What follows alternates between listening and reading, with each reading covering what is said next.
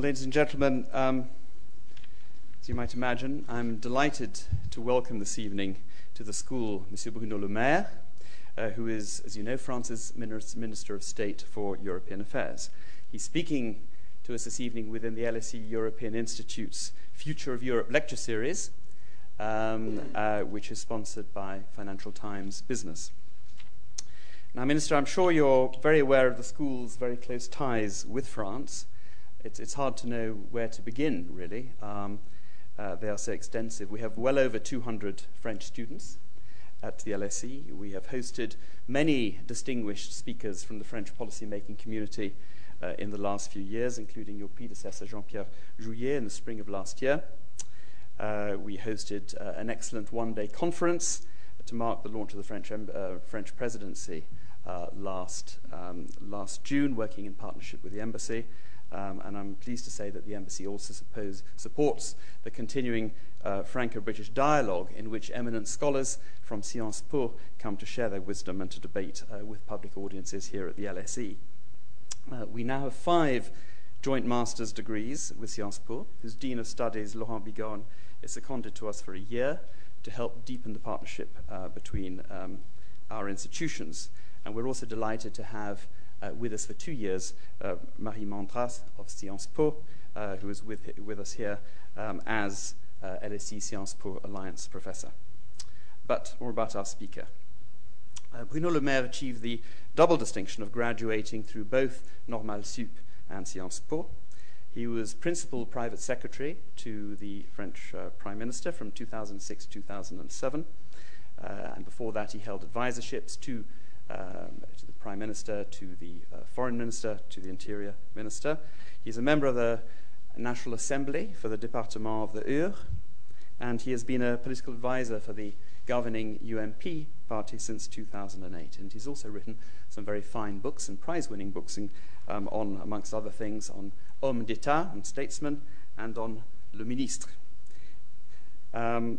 Minister, it's hard to believe that it was a Frenchman, one Charles Maurice de Talleyrand-Périgord, who, no less, who cautioned against too much enthusiasm. Surtout pas trop de zèle, as he famously said. This from the country which has given us Nicolas Sarkozy and Bernard Kouchner. How foolish we were to think that we could pause to gather breath after such a hyperactive and notably successful French presidency of the EU. Now that Europe will need French adrenaline to help it meet the challenges which it's facing, which you'll be describing here this evening, seems to me self-evident. And how pleased we are that you are here this evening to help maintain that momentum. Last week, Minister, in Libération, you said that, contrary to received opinion, Europe is taking part in the construction of a new world order. Well, I think you are right. I certainly hope you are right. But at the very least, it is a proposition which we will need to test, and I suggest we might start doing so in the next hour or so. So, Monsieur Le Maire, the floor is yours, and please tell us why 2009 will be a crucial year for Europe.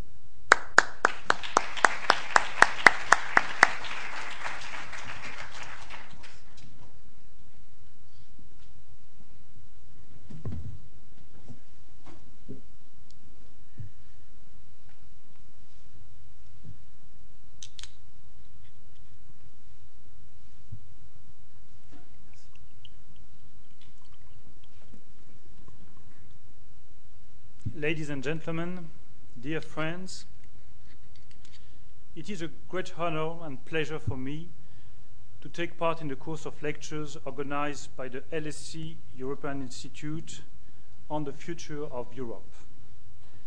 I'm considered in France to be a close friend of Germany. That's true. I know this country quite well, and I speak the German language. By the way, I intended to deliver my speech in German, but my advisors told me it was a bad idea. I fear, however, that the bad idea for me is to speak in English considering my terrible French accent. I'm honored to be here in one of the most respected and influential schools in Europe. Europe needs such high-profile institutions, notably in economics. That's the reason why I personally contributed to the creation of the Paris School of Economics a few years ago. More than ever, we need fresh ideas to reform our market economies. I'm proud that some French economists, like Jean Tirole or Michel Aglietta, were more than others aware of the flaws of financial capitalism. This is my first visit to London a few weeks after my appointment as the French minister in charge of European affairs. I was eager to come here very quickly after my first visit abroad in Berlin. This is a sign of confidence between France and the United Kingdom. Our two countries have entered into a new era of entente formidable last year after President Sarkozy's state visit. I wish to take part very actively to this renewed partnership on every subject of common interest in the field of European affairs. I will not enter into the track record of the French presidency of the European Union. As you all know it, this was a great success for France and for Europe. But pretending it will be considered here as a new proof of French arrogance, which can only be compared to British eccentricity, as everybody knows in Europe. This must be the reason why we can so easily understand one another. By reference to the title chosen for this speech, I would rather look forward to the challenges ahead of us 2009. We all must be aware that 2009 will be a crucial turning point for the world, both from an economic and geopolitical point of view. Will all states be able to cope with the economic crisis? Will be able to build a new financial order? Will China and the United States keep a cooperative stance? Will Iran finally change its behavior towards the international community? Will the new American administration be in a position with all its partners to give a new impetus to the Middle East peace process? There are many questions waiting for immediate answers. In this great international bargain, Europe will have a key role to play. It will have to prove that it can obtain concrete results. Moreover, in the coming months, the leaders of the EU will be facing their public opinion through the elections to the European Parliament and, in some member states, general elections. Governments will have to give an account of their action to avoid their voters to lose their jobs and houses in the context of a rising economic crisis. One of the questions from the voters will be, is the EU the relevant level to tackle the crisis, or is it not?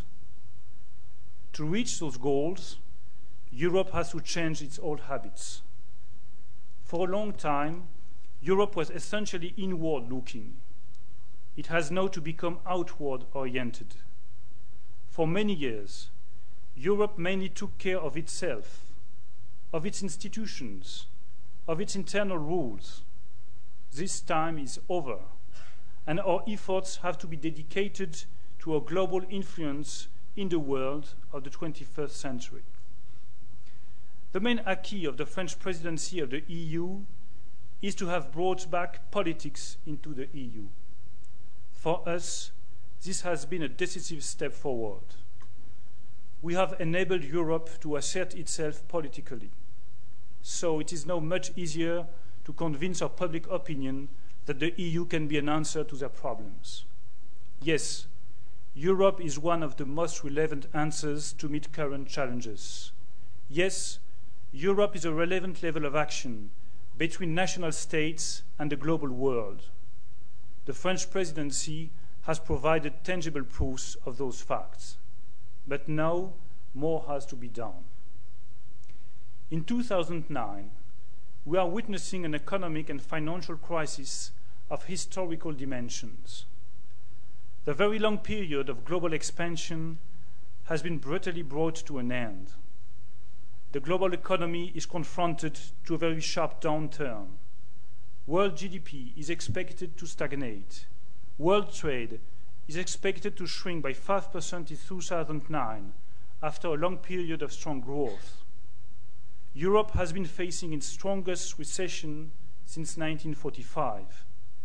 By many aspects, this crisis cannot be compared to any other economic downturn. Emerging countries are hardly hit. The US economy is no longer the main engine of the world economy, and nobody knows today when and how strong it will recover. Unemployment rate is up all around the world, and some European countries are very hardly affected. I was very impressed by the unemployment figures published in Spain this week. More than 200,000 jobs lost in only a month, and 1 million jobs lost last year. These are clear signs of anxiety among our citizens, and there are risks of social unrest. This crisis is an unprecedented shock for our world. As Shakespeare would say, time is out of joint. We know it from the past. There are two ways for the world in front of such events. The first way is protectionism. This is a very dangerous one. Of course, in time of crisis, all citizens are expecting their leaders to do whatever is possible to preserve jobs. We shouldn't be naive in preserving our legitimate economic interest. In front of unilateral actions from other major powers, we cannot but react in Europe and ask for reciprocal benefits in trade. Let's be realistic. Some measures may be unavoidable to protect business and jobs in our countries, but they have to be limited, controlled, and proportionate, using our European framework in the field of state aid and trade policy. Protectionism is another matter. It is when countries close borders, refuse cooperation, stigmatize foreigners. This is a real threat for the world economy. This is also a real threat for Europe between EU member states. Such behavior would simply be a disaster for every country and for the world as a whole. It would lead to very negative economic consequences. All the benefits of globalization would be put at risk. Global trade, free movements of capital, the end of poverty for millions of people in the developing world. In Europe, protectionism would simply be absurd, considering all the benefits we have gained from the single market and economic integration. I fear protectionism would also mean negative political outcomes, the return of xenophobia, the rise of extremism. We have to consider the seriousness of these risks and to remember that there is another way. This is what I call international cooperation. This is not the easiest behavior to adopt. Collective action may not be a natural stance in time of crisis. However, this is the greatest challenge for our time. A lot of work has been done by the French presidency of the EU in close links with its main partners. We owe to Prime Minister Brown's leadership the principles of the European Banking Rescue Package in October. It was a good example of the strong Franco-British cooperation President Sarkozy asked for last year during his state visit to the UK. We also have a European framework for national recovery plans. But challenges remain. Europe has to go ahead towards more coordination to fight the crisis. This is the strongest message I have delivered in every place since I took office in December. Coordination between the member states is the right way for dealing with the crisis. In the short run, we have no other option but to mobilize every euro or pound at our disposal. This is an urgent need. When the house is in fire, there is no time for complacency. European and global coordination are keys in that respect. At the global level, The IMF is a strong advocate of fiscal stimulus all over the world. This is welcome, and things are moving in the right direction. We are reaching a critical mass in terms of recovery plans adapted to the specific situation of every country. Chancellor Merkel has proposed a new International Economic Council. This idea should be discussed. It could be a right answer to strengthen coordination.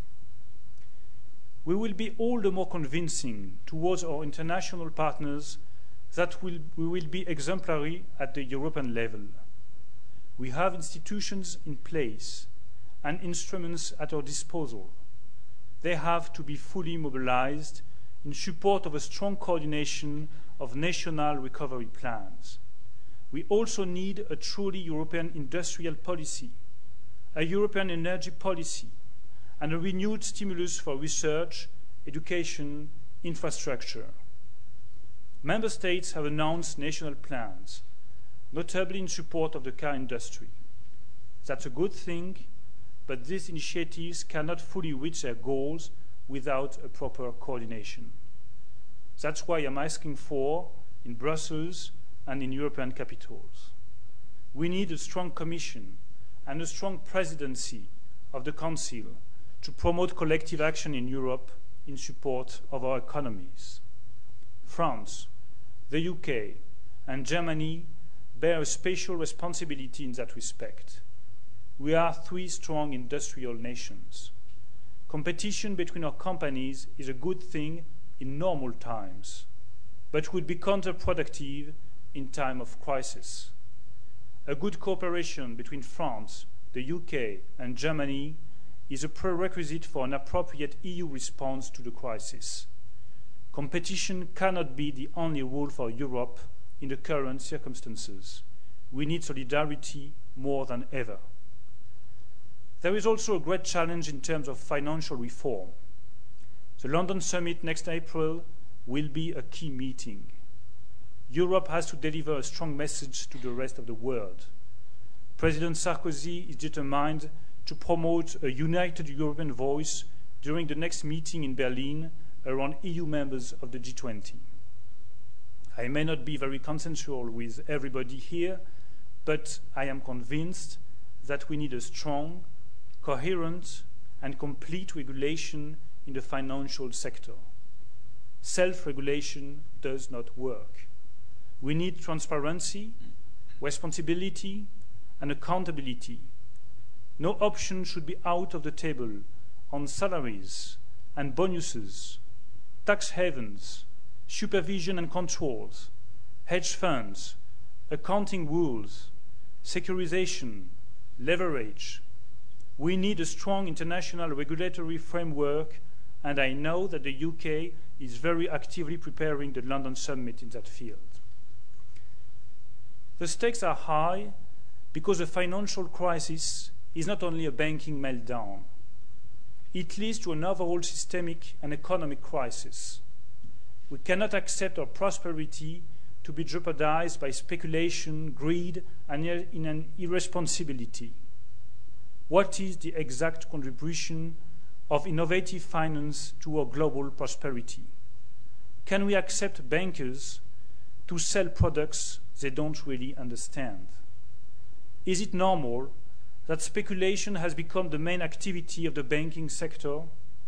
How can we accept that the viability of public finances is put at risk by one economic activity at the expense of all the others?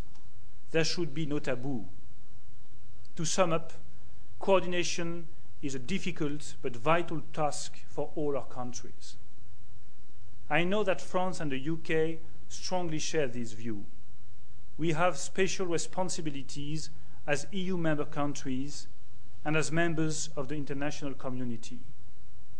We also know that this crisis reveals the need for better global governance and stronger institutions at the EU level with the Lisbon Treaty and at the global level. This is our common goal inside the EU, at the UN, in the IMF and the World Bank. More than ever, the European answer to the economic crisis is a real test for the EU.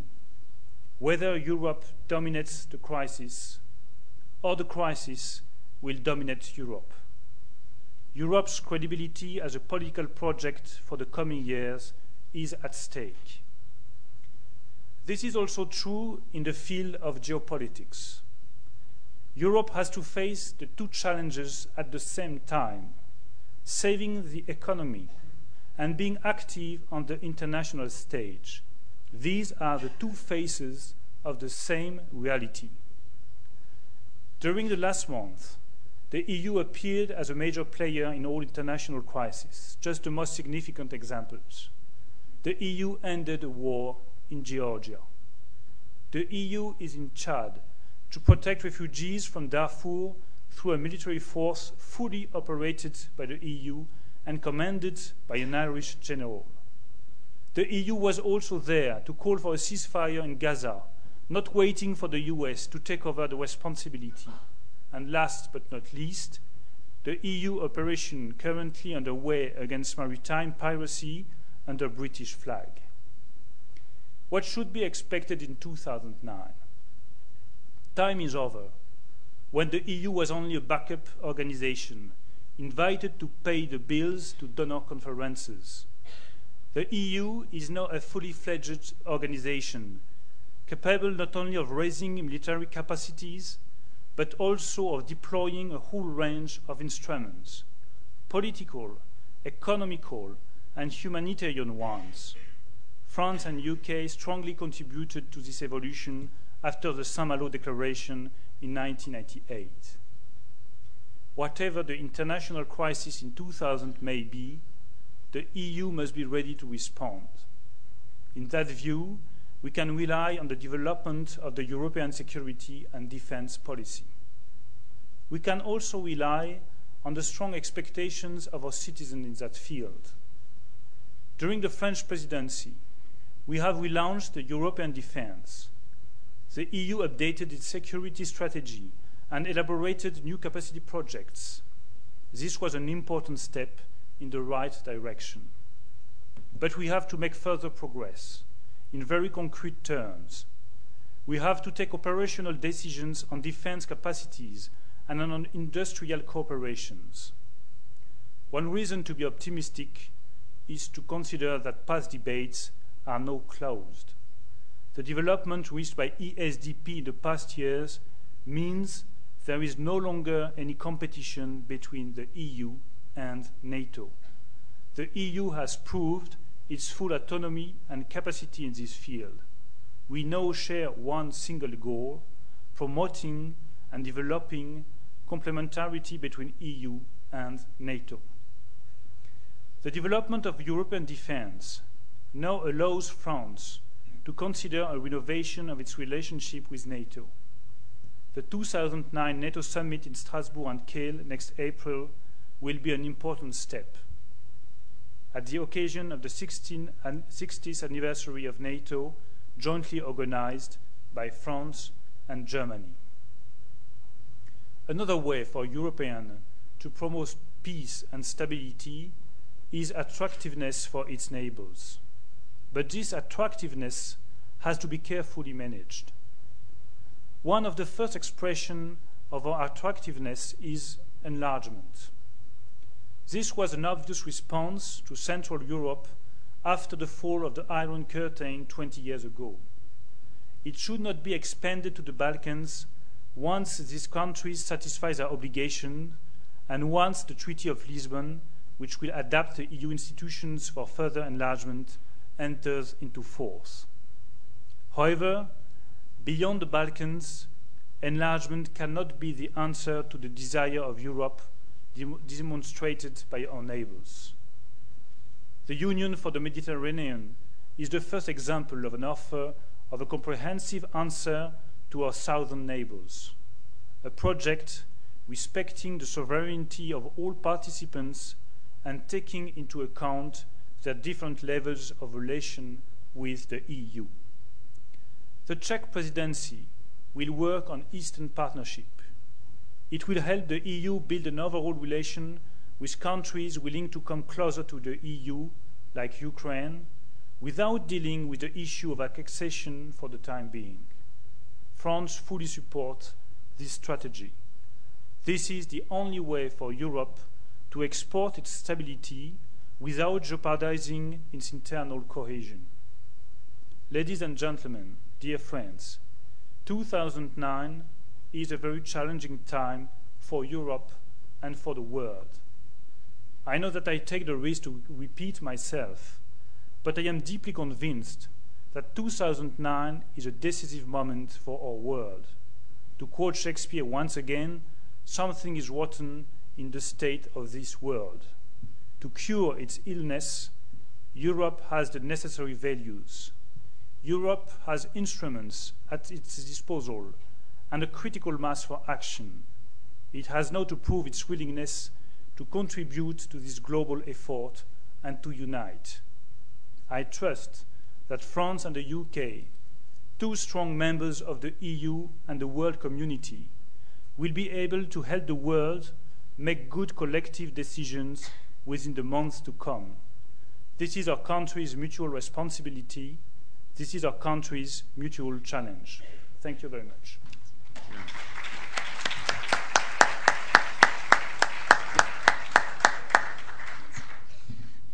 Well, Minister, thank you for a very clear and compelling tour d'horizon, which I think has left us in no doubt of the scale of the challenges. You've kindly agreed, as per the LSE's usual format, to take some questions. We have until about 7:30. You know the practice. Please put your hand up, and I'll try and spot you, and say who you are, where you're from, or what you're doing. And then if you could just kindly wait for the microphone to be handed to you and speak closely into the microphone. And please don't try to smuggle in sub-questions. Keep it simple. One would be great. And you may have a second bash towards the end of the session. Good. Would you like to take them in groups of three or individually? Individually, yes. Okay. Right. The lady there in the dark jacket, yes, and then William at the back. That's the lady next to Elif.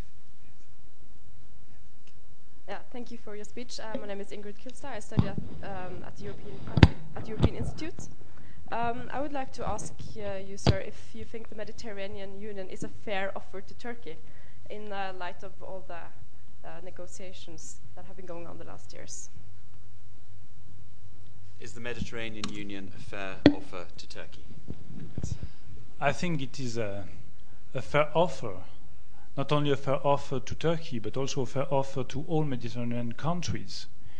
We need to face the challenge of the relationship between EU member states and member states of Africa and states at the Mediterranean border.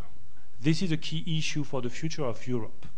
And we did not have, before the proposal put forward by President Sarkozy, the right forum to discuss proposals and to discuss concrete steps to go forward with those countries. And I really think that this Mediterranean Union is the right way of dealing with the problems between the EU and states around the Mediterranean Sea. This is not a way of trying to jeopardize the future of Turkey, of trying to jeopardize the Turkish candidature to the EU membership.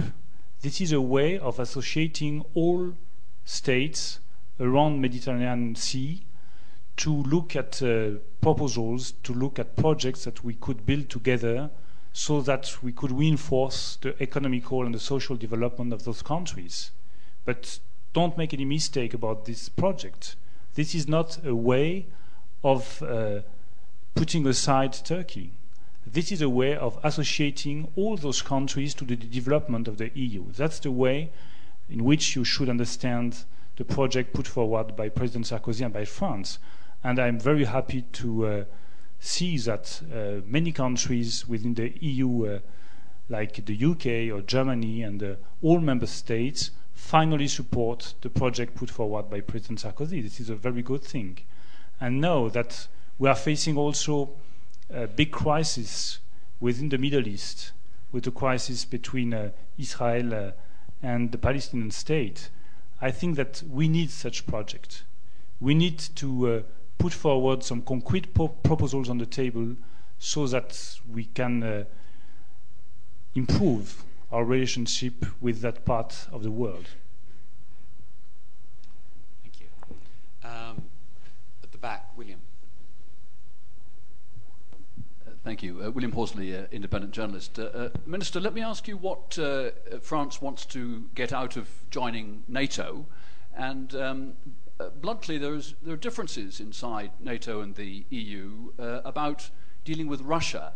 And let me put it rather bluntly. Some might suppose that France's entry into NATO, powerful position, military commands and so on, might actually widen the splits in NATO about Russia. Some are concerned that President Sarkozy's welcome, or at least agreement, to President Medvedev's idea of a new security architecture for Europe would undermine or split NATO, perhaps would reward Russian aggression in Georgia. So taking your point about Europe's ambitions and certain success on the global stage, how would you answer the concerns of those in Eastern Europe, the Poles, perhaps in Washington, perhaps in London, that France might actually bend NATO in a way towards this much more compliant attitude towards Russia on things like NATO enlargement, missile defense, the security treaty and so on? And in particular, if Europe is going to have an influence, surely there is a very special responsibility towards those countries between Europe, the EU, and Russia, which have committed themselves to Western identity, to democracy and so on, in the face of the new assertive Russia.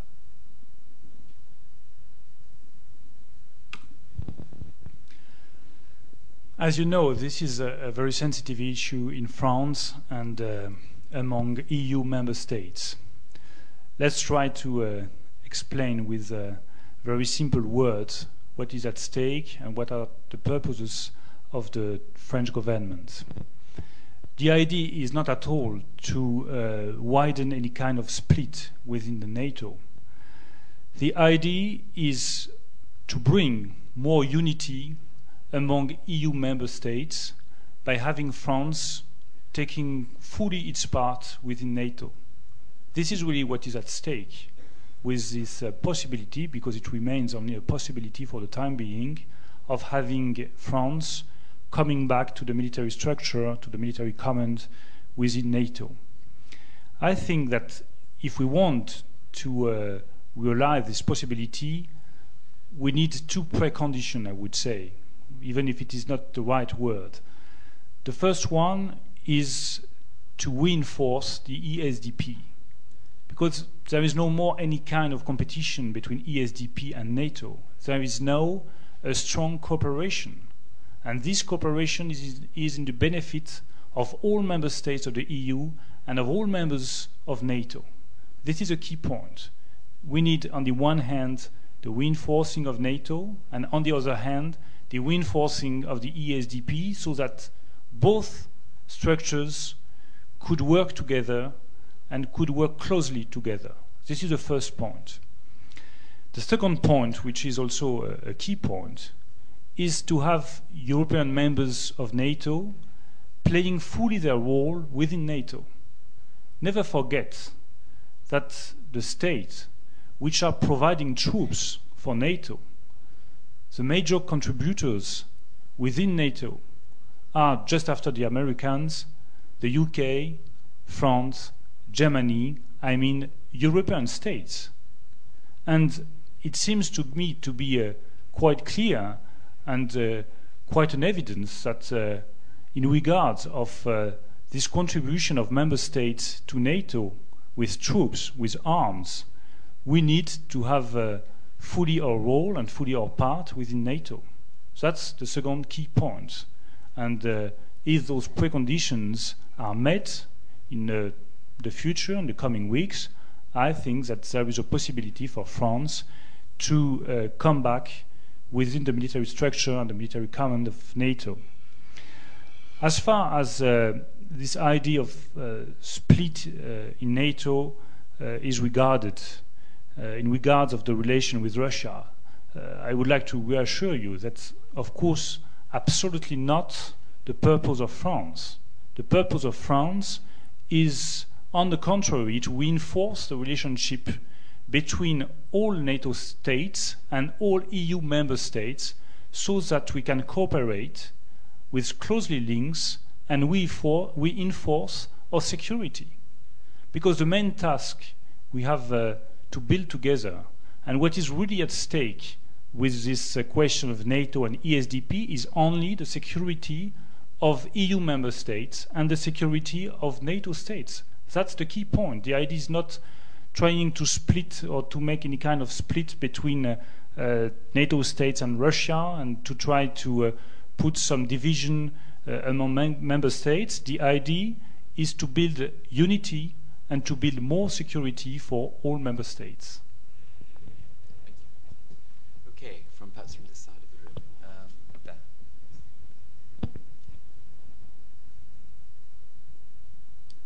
There. Hello.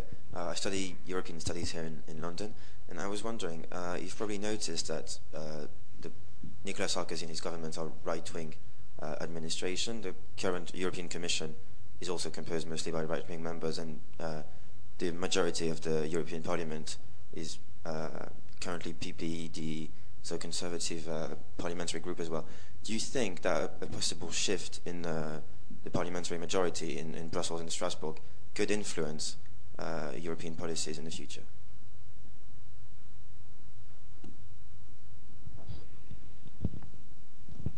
First of all, I would like to underline that I did not choose the administration of France or the administration of the European Parliament. People choose this administration, this government, and this parliament. I really think that in current circumstances, when we are facing such a huge crisis and such difficulties on the economical and also on the social fields, the question of being on the right wing or being on the another wing, I'm not saying on the far right wing, I'm just saying on the right wing or on the left wing, is not a problem. The problem is to build cooperation among all those institutions so that we can build some concrete proposal to face the crisis. But I'm quite sure that even if you have a left-wing majority within the European Parliament and a right-wing majority within France and a left-wing majority in Germany and a left-wing majority in the UK, that's not the problem. The problem is to find a way to cooperate together and to find concrete solutions to face the crisis and to solve the problems we have to face. That's the problem. You are with responsible people. You are dealing with responsible governments, and you are dealing with a responsible European Parliament. In any case, you will need cooperation. In any case, you will need to find those solutions. Lady right at the back in the plum mauve jumper. Hi, my name is Trisha. I'm an international political economy student, and I have a question about the stability of the euro, given the different volatility and the different member nations in the European Union. I didn't know that the question would be so difficult. Otherwise, I would have stayed in Paris, but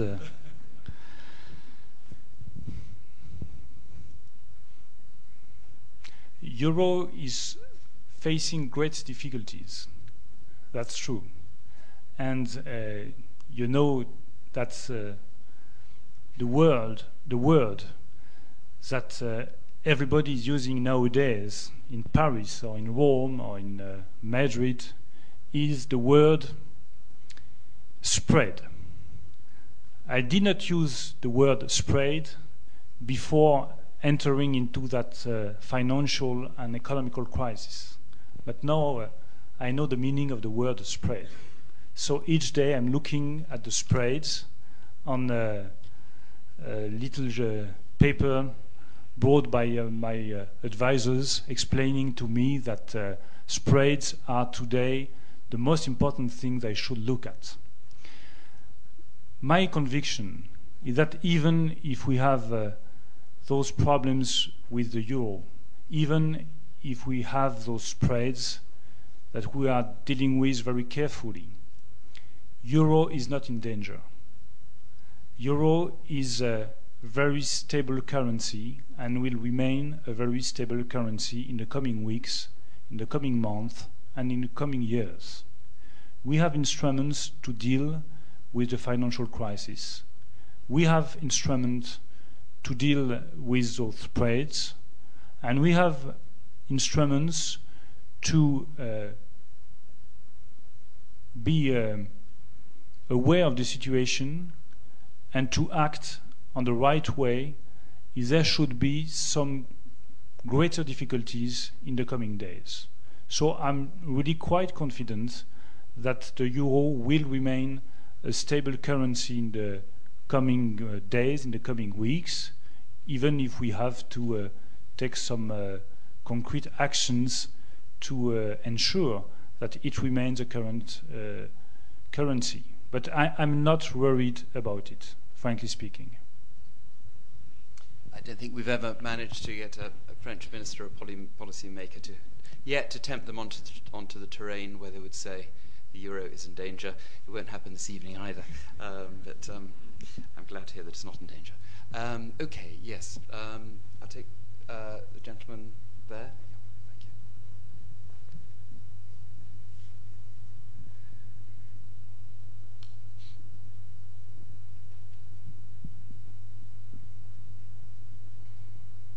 Evgeny Kolin, first year economics Royal Hall, University of London.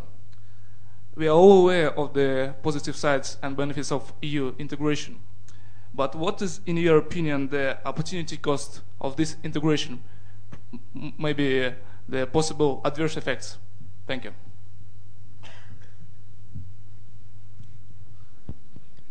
I don't know any adverse effect of EU integration. You just have positive effects.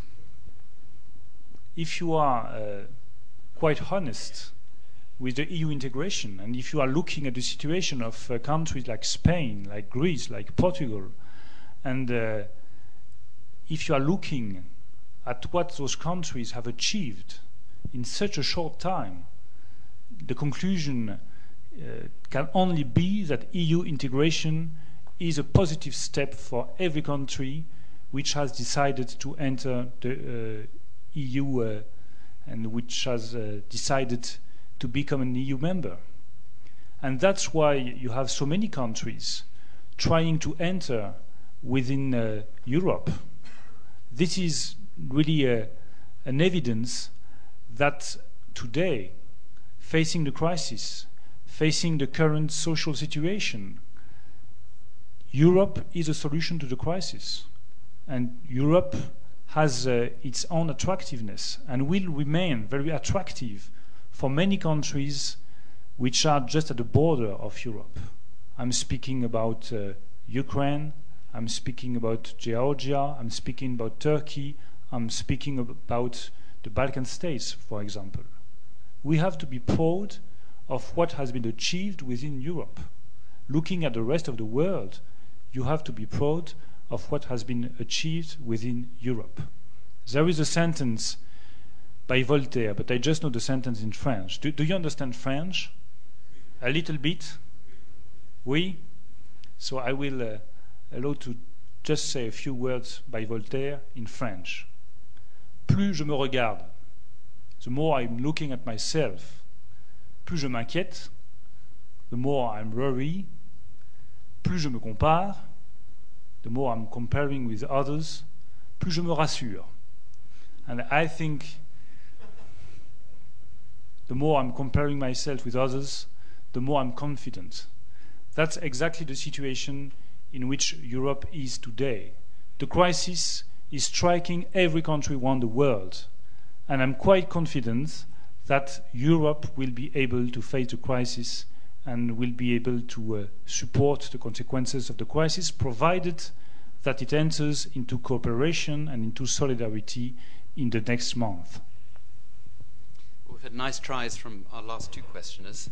We're not going to get a French minister to say that European integration is a bad side either, but we'll keep trying. Okay, so who else? Gentleman there in grey. Thank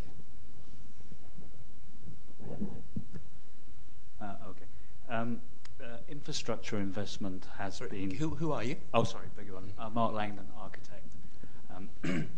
Infrastructure investment has been proposed by a number of countries across Europe and also obviously in the United States as a potential catalyst to mitigate the economic situation that we're in, stimulate activity, etc.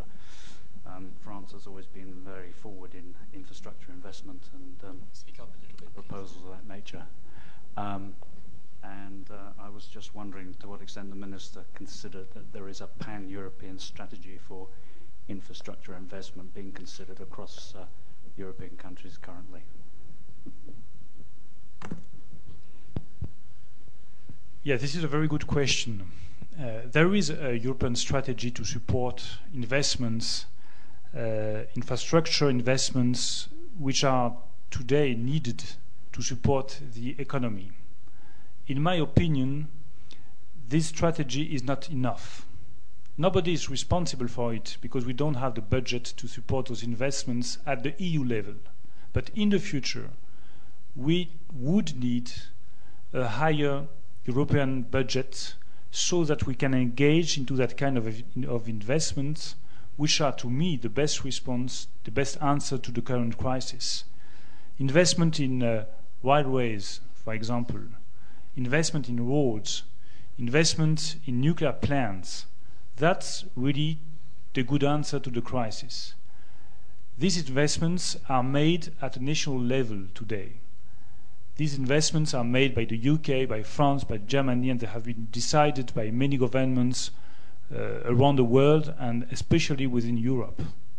What would be a good answer would be to have the same kind of investments decided at the level of the Commission, provided that there is the budget to support those new investments. And I think that we really should think about the reinforcement of the budget in the future, the budget of the EU, so that if we have to face another crisis, or if we have to reinforce and to support that kind of investment at the national level, we could also provide EU fundings. This could be today something very useful.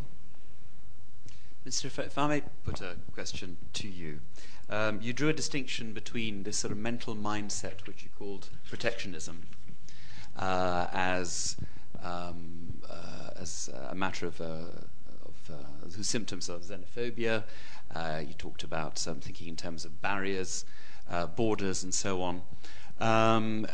This has become, quite noticeable in French discourse, this strong repudiation of protectionism as a creed. But there is, of course, still a robust defense of protections, or, as you put it, limited, controlled, and proportionate defensive measures. The problem, as you know, is that measures never look limited, controlled, and proportionate to all the countries who are affected by such measures. And I put it to you that such measures, even in these times, and notwithstanding, no doubt, growing public support for such measures, those measures are, even in the limited way you describe, are a dangerous and high-risk road to go down. So I just wondered if you could maybe just draw out a little bit more this distinction that you're making between legitimate, reasonable, moderate measures and full-blown protectionism. The problem is that in a perfect world, we should avoid any kind of measures linked to protectionism. But we do not live in a perfect world. And we have to find a balance between, on the one hand, the request of the people. And you know that I used to be an MP in Normandy, as you just said. And I have this direct link with the people on the ground, as we say. you have to find the right balance between the request of the people and the questions put forward by the people and the requests of the other nations. And for example, the request of nations in Africa or request of nations in Asia. If you give the impression to the people in your nation that you are not doing anything to preserve and to protect the interest of your industries, of your automotive industry, for example, and that you are just staying here on your chair waiting for economical attacks from other countries, you really run the risk of supporting xenophobia, extremism, far right-wing parties, and this is today a danger we have to keep in mind, because this is a danger that could be a reality and could become a reality in a very short time in EU member states like France, like the UK, like Germany. So I'm not in favor of protectionism, as I said. I'm just in favor of European measures decided at the European level that would prove to our citizens that we are really taking into account their fears and their worries, and that we are trying to protect our European economy. We are trying to give some support to our industry. This is a very difficult balance we have to find, but this is not protectionism. Protectionism means today that the UK would take some very concrete measures just to protect one of its plants in New Hampshire, for example, or around London, or that France would take some very national measures just to protect one of its industry or one of its plants in Normandy or in the south of France, without taking into account the interest of the UK and Germany and Spain and Italy. That's the difference between the two ways of protecting industries and protecting our economies. I know that the line is very difficult to draw, but I think that the right way of dealing politically with this question is to find the right balance between protecting our industry, doing our best so that industry can live a little bit more, and doing nothing, which would be very hazardous in these very difficult times. I just give a concrete example. The concrete example, which is to me the best example of what we need today, is the automotive industry. If we don't take any kind of measure to support the automotive industry in France, in the UK, in Spain, and in Germany, and also in Italy with Fiat, the automotive industry in Europe will disappear in a few months, or let's say in 2 years, just because the US on their side have decided to give more than $25 billion to General Motors, direct help to General Motors of $25 billion. If we just say, well, there is a problem with the US, they should not give $25 to General Motors, that's something unacceptable, and I'm not happy with that kind of measure. If we just say this, letting our industry, automotive industry in France and Germany, to die in a few months, I can assure you that we run the risk of having very big political troubles in a few months or in a few weeks. That's why we need to support our automotive industry. Even if it is not allowed by the Commission today, we have to find the right balance, but we have to support our automotive industry. That's really the line we have to draw between saving our industries, doing our best so that no industry disappear in the coming month, and doing things that would only mean that we are attached and that we are in favor of protectionism. I know that the difference is very hard to see and very hard to draw, but this is the difference between protectionism as such and defending our industry. Thank you for that very helpful elaboration. Thank you. Yes, okay, the gentleman there, and then I'll go back to that side and see if I've missed anyone over there. Please, gentleman in the stripy red shirt.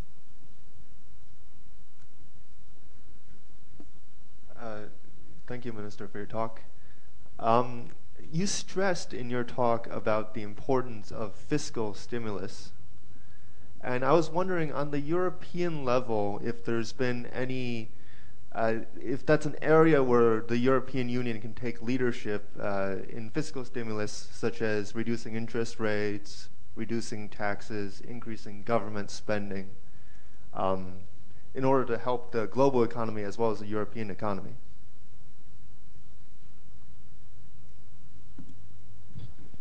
You know that the Commission has not the right to intervene in the fiscal field. And that's why member states have decided on a national basis to take some measures in the fiscal field. The UK, for example, has decided to reduce its VAT, and Germany could do the same in some very specific fields, but the Commission is not allowed to intervene in that very specific field. I'm deeply convinced that in the future, when I'm speaking about cooperation and coordination of economic policies, we will need to have that kind of coordination among member states.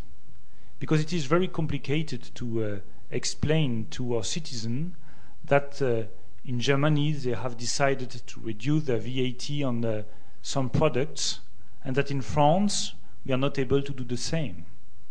So we will have to need that kind of cooperation. I give you another industry linked to the automotive industry. You know that many countries like Germany and France have decided to support the demand with prime à la casse. How do you say that in English? Scrapping scheme, I think, yes. They have decided to put some scrapping schemes to help the demand in France and in Germany. The amount of this scrapping scheme is around 2,500 euros in Germany and 1,000 euros in France. And I think 800,000 euros in Italy and 1,500 euros in Austria. There are so many differences in supporting the demand, and that's a problem, because this is not a fair competition. If you want to have a fair competition to sell your cars within the European countries, you need to have the same scrapping schemes. So that's a very important point. So this is an illustration, and the crisis, the current crisis, is an illustration, a very concrete one, that we will need more cooperation and more coordination among member states, even in the field of fiscality and the field of interest rates, VAT, and scrapping schemes like this. This is very important, so that the game remains a fair game. Thank you. Yes. Elif.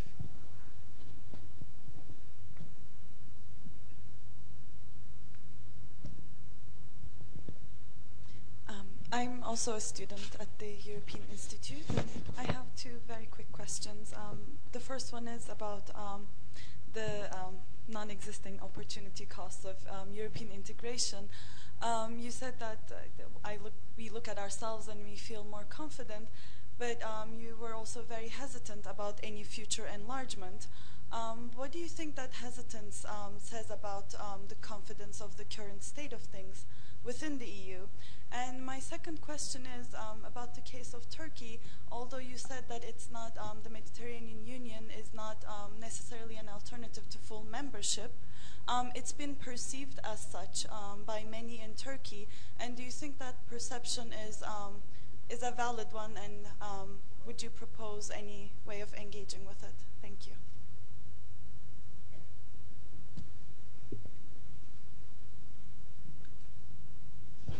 Don't you have more simple questions? No? On European integration and the very difficult task of enlargement, I would like to be very clear on that issue, which is a very important one.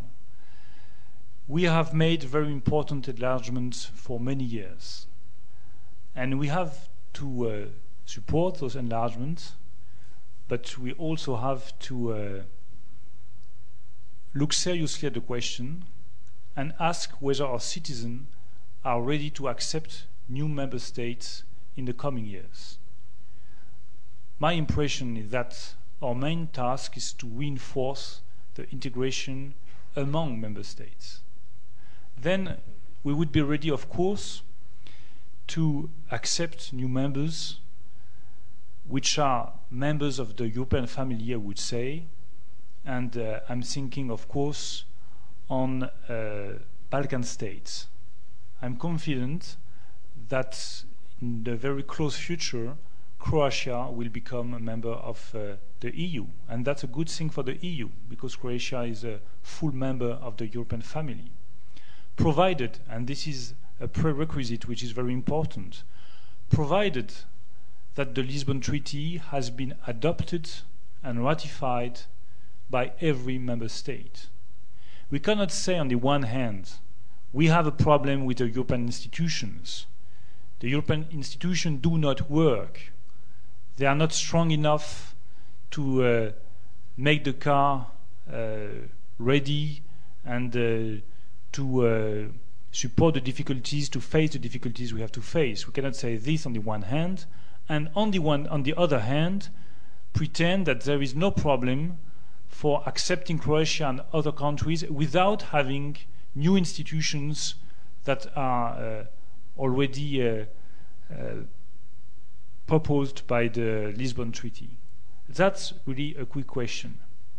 France is ready to accept new member states from the Balkan states, especially Croatia, which is ready for full membership, provided that we have those new institutions, provided that we have those strong institutions that help the whole machine to work. On Turkey, the question is quite different, and you know that this is one of the questions on which we did not find a consensus with the UK, but that's also what is interesting in the relationship between the UK and France. That's not only the consensus, but also the differences. And there is a difference of approach regarding Turkey, because our assessment is that Turkey today is not ready to become a full member of the EU family. And our assessment is that Turkey won't be ready to become a full member of the European family in the next future. So we have to find other ways to cooperate with Turkey, which is a very important country, which has borders with very important countries and very difficult countries like Iraq. We have to find this way of cooperating with Turkey, of associating Turkey to the economical, social development of the Europe, but without opening the door to a full membership today. I'm just underlining the point today. That's the French position. I know that the UK is considering the situation on the far different way, but that's, as I just said, the interest of talking with the UK. Thank you. Hopefully we'll have time for just two more questions, yes. So I'd like people to come forward. My goodness, two of my students put their hands up exactly at the same time. I'll never be forgiven by the one who I don't do it to, so I'm going to ask Diane and Clémence to both to ask the last two questions. Thank you very much. Diane Diffie, I'm a student of the European Institute. I'm wondering about who are the crucial actors for this crucial year, meaning, well, we all know that Czech presidency is very much criticized. So is there a need for a French, German, British team to act as a directory for Europe? And if yes, would that be accepted by other member states? And would that be working in the sense of common position, finding agreements? Thank you. I only have good questions. That's great. Everybody is a key actor when you are facing such an important crisis. When I say everybody is a key actor, I'm thinking about the Czech presidency, which is playing its role with, I think, a lot of success. People are criticizing the Czech Republic, but I think they're doing it the wrong way. This is not the right way of associating the Czech presidency to the work we have to do to face the crisis. Of course, this is not something surprising, but the Czech Republic is not Germany, France, or the UK. They do not have 60 million people. They do not have the same administration, and they do not have the same role on the international stage. But why should we criticize the Czech Republic to be the Czech Republic? Because that's the point. When you are criticizing the Czech Republic not to play its part on the international stage and not to play its role as the EU presidency, you are not criticizing the EU presidency as such. You are criticizing the Czech Republic as such. You are saying to the Czech, you should not be Czechs, you should be French or British or German. That's why you will never hear a minister like me criticizing the Czech Republic. I really think that they are doing their best and that they are doing quite well. Facing the gas crisis, for example, I think they have done it really quite well. Everybody is a key actor. I'm thinking about Czech Republic, the Commission, of course, and I'm very happy to see that today Juan Manuel Barroso gave a very interesting interview to Die Zeit in Germany, underlying the point that the Commission has to play fully its part to face the crisis and has to put forward some new proposals on the table so that we can face the crisis in the best circumstances. And of course, to me, the big states, even if a French minister should avoid the word big states, but speaking to a British assembly, I think it is not a problem. The big states have big responsibilities. That's so simple like that. And when I'm thinking on big states, I'm speaking about Germany, France, the UK, which are the three main countries of the EU. They have to cooperate together. They have to discuss together. They have to put proposals on the table just to face the financial crisis and to propose some new rules, to propose a new financial regulation. And we all know within the EU member states that if there is no agreement between the UK, Germany and France in this field of the financial regulation, there won't be any kind of new financial regulation in the world. We have to go ahead step by step. We have to find an agreement between the UK, France and Germany. Then we have to enlarge this agreement to other countries like Spain and Italy, and then to enlarge it to all the member states. And that's the way of building a unified position between EU member states. And if we get a unified position between member states, then we will have a good discussion with the US. And then we will be able to propose new rules and a new financial regulations. But if we are not able to do it, and to do it in the very short term, because the London summit will take place at the beginning of April, in mid-April, if we are not able to do it on a very short term, then we will go to the London summit divided, and divided we won't be able to put forward our proposal and to support our common proposal. That's really a key point. Well, I am normally a man of my word, Clémence, but I'm afraid I'm going to have to let you down. It is 7:30. The Minister does have to leave for the airport. Minister, you professed yourself unsettled by some of the very sophisticated questioning from an LSE audience. I'm sure you were expecting that quality of questioning. In fact, you gave us admirably full and interesting answers. And we didn't manage to wrong foot you. So you've given us an excellent hour and a quarter, and I hope you'll come back and to LSE and share your thoughts again. You will be very, very welcome. Thank you.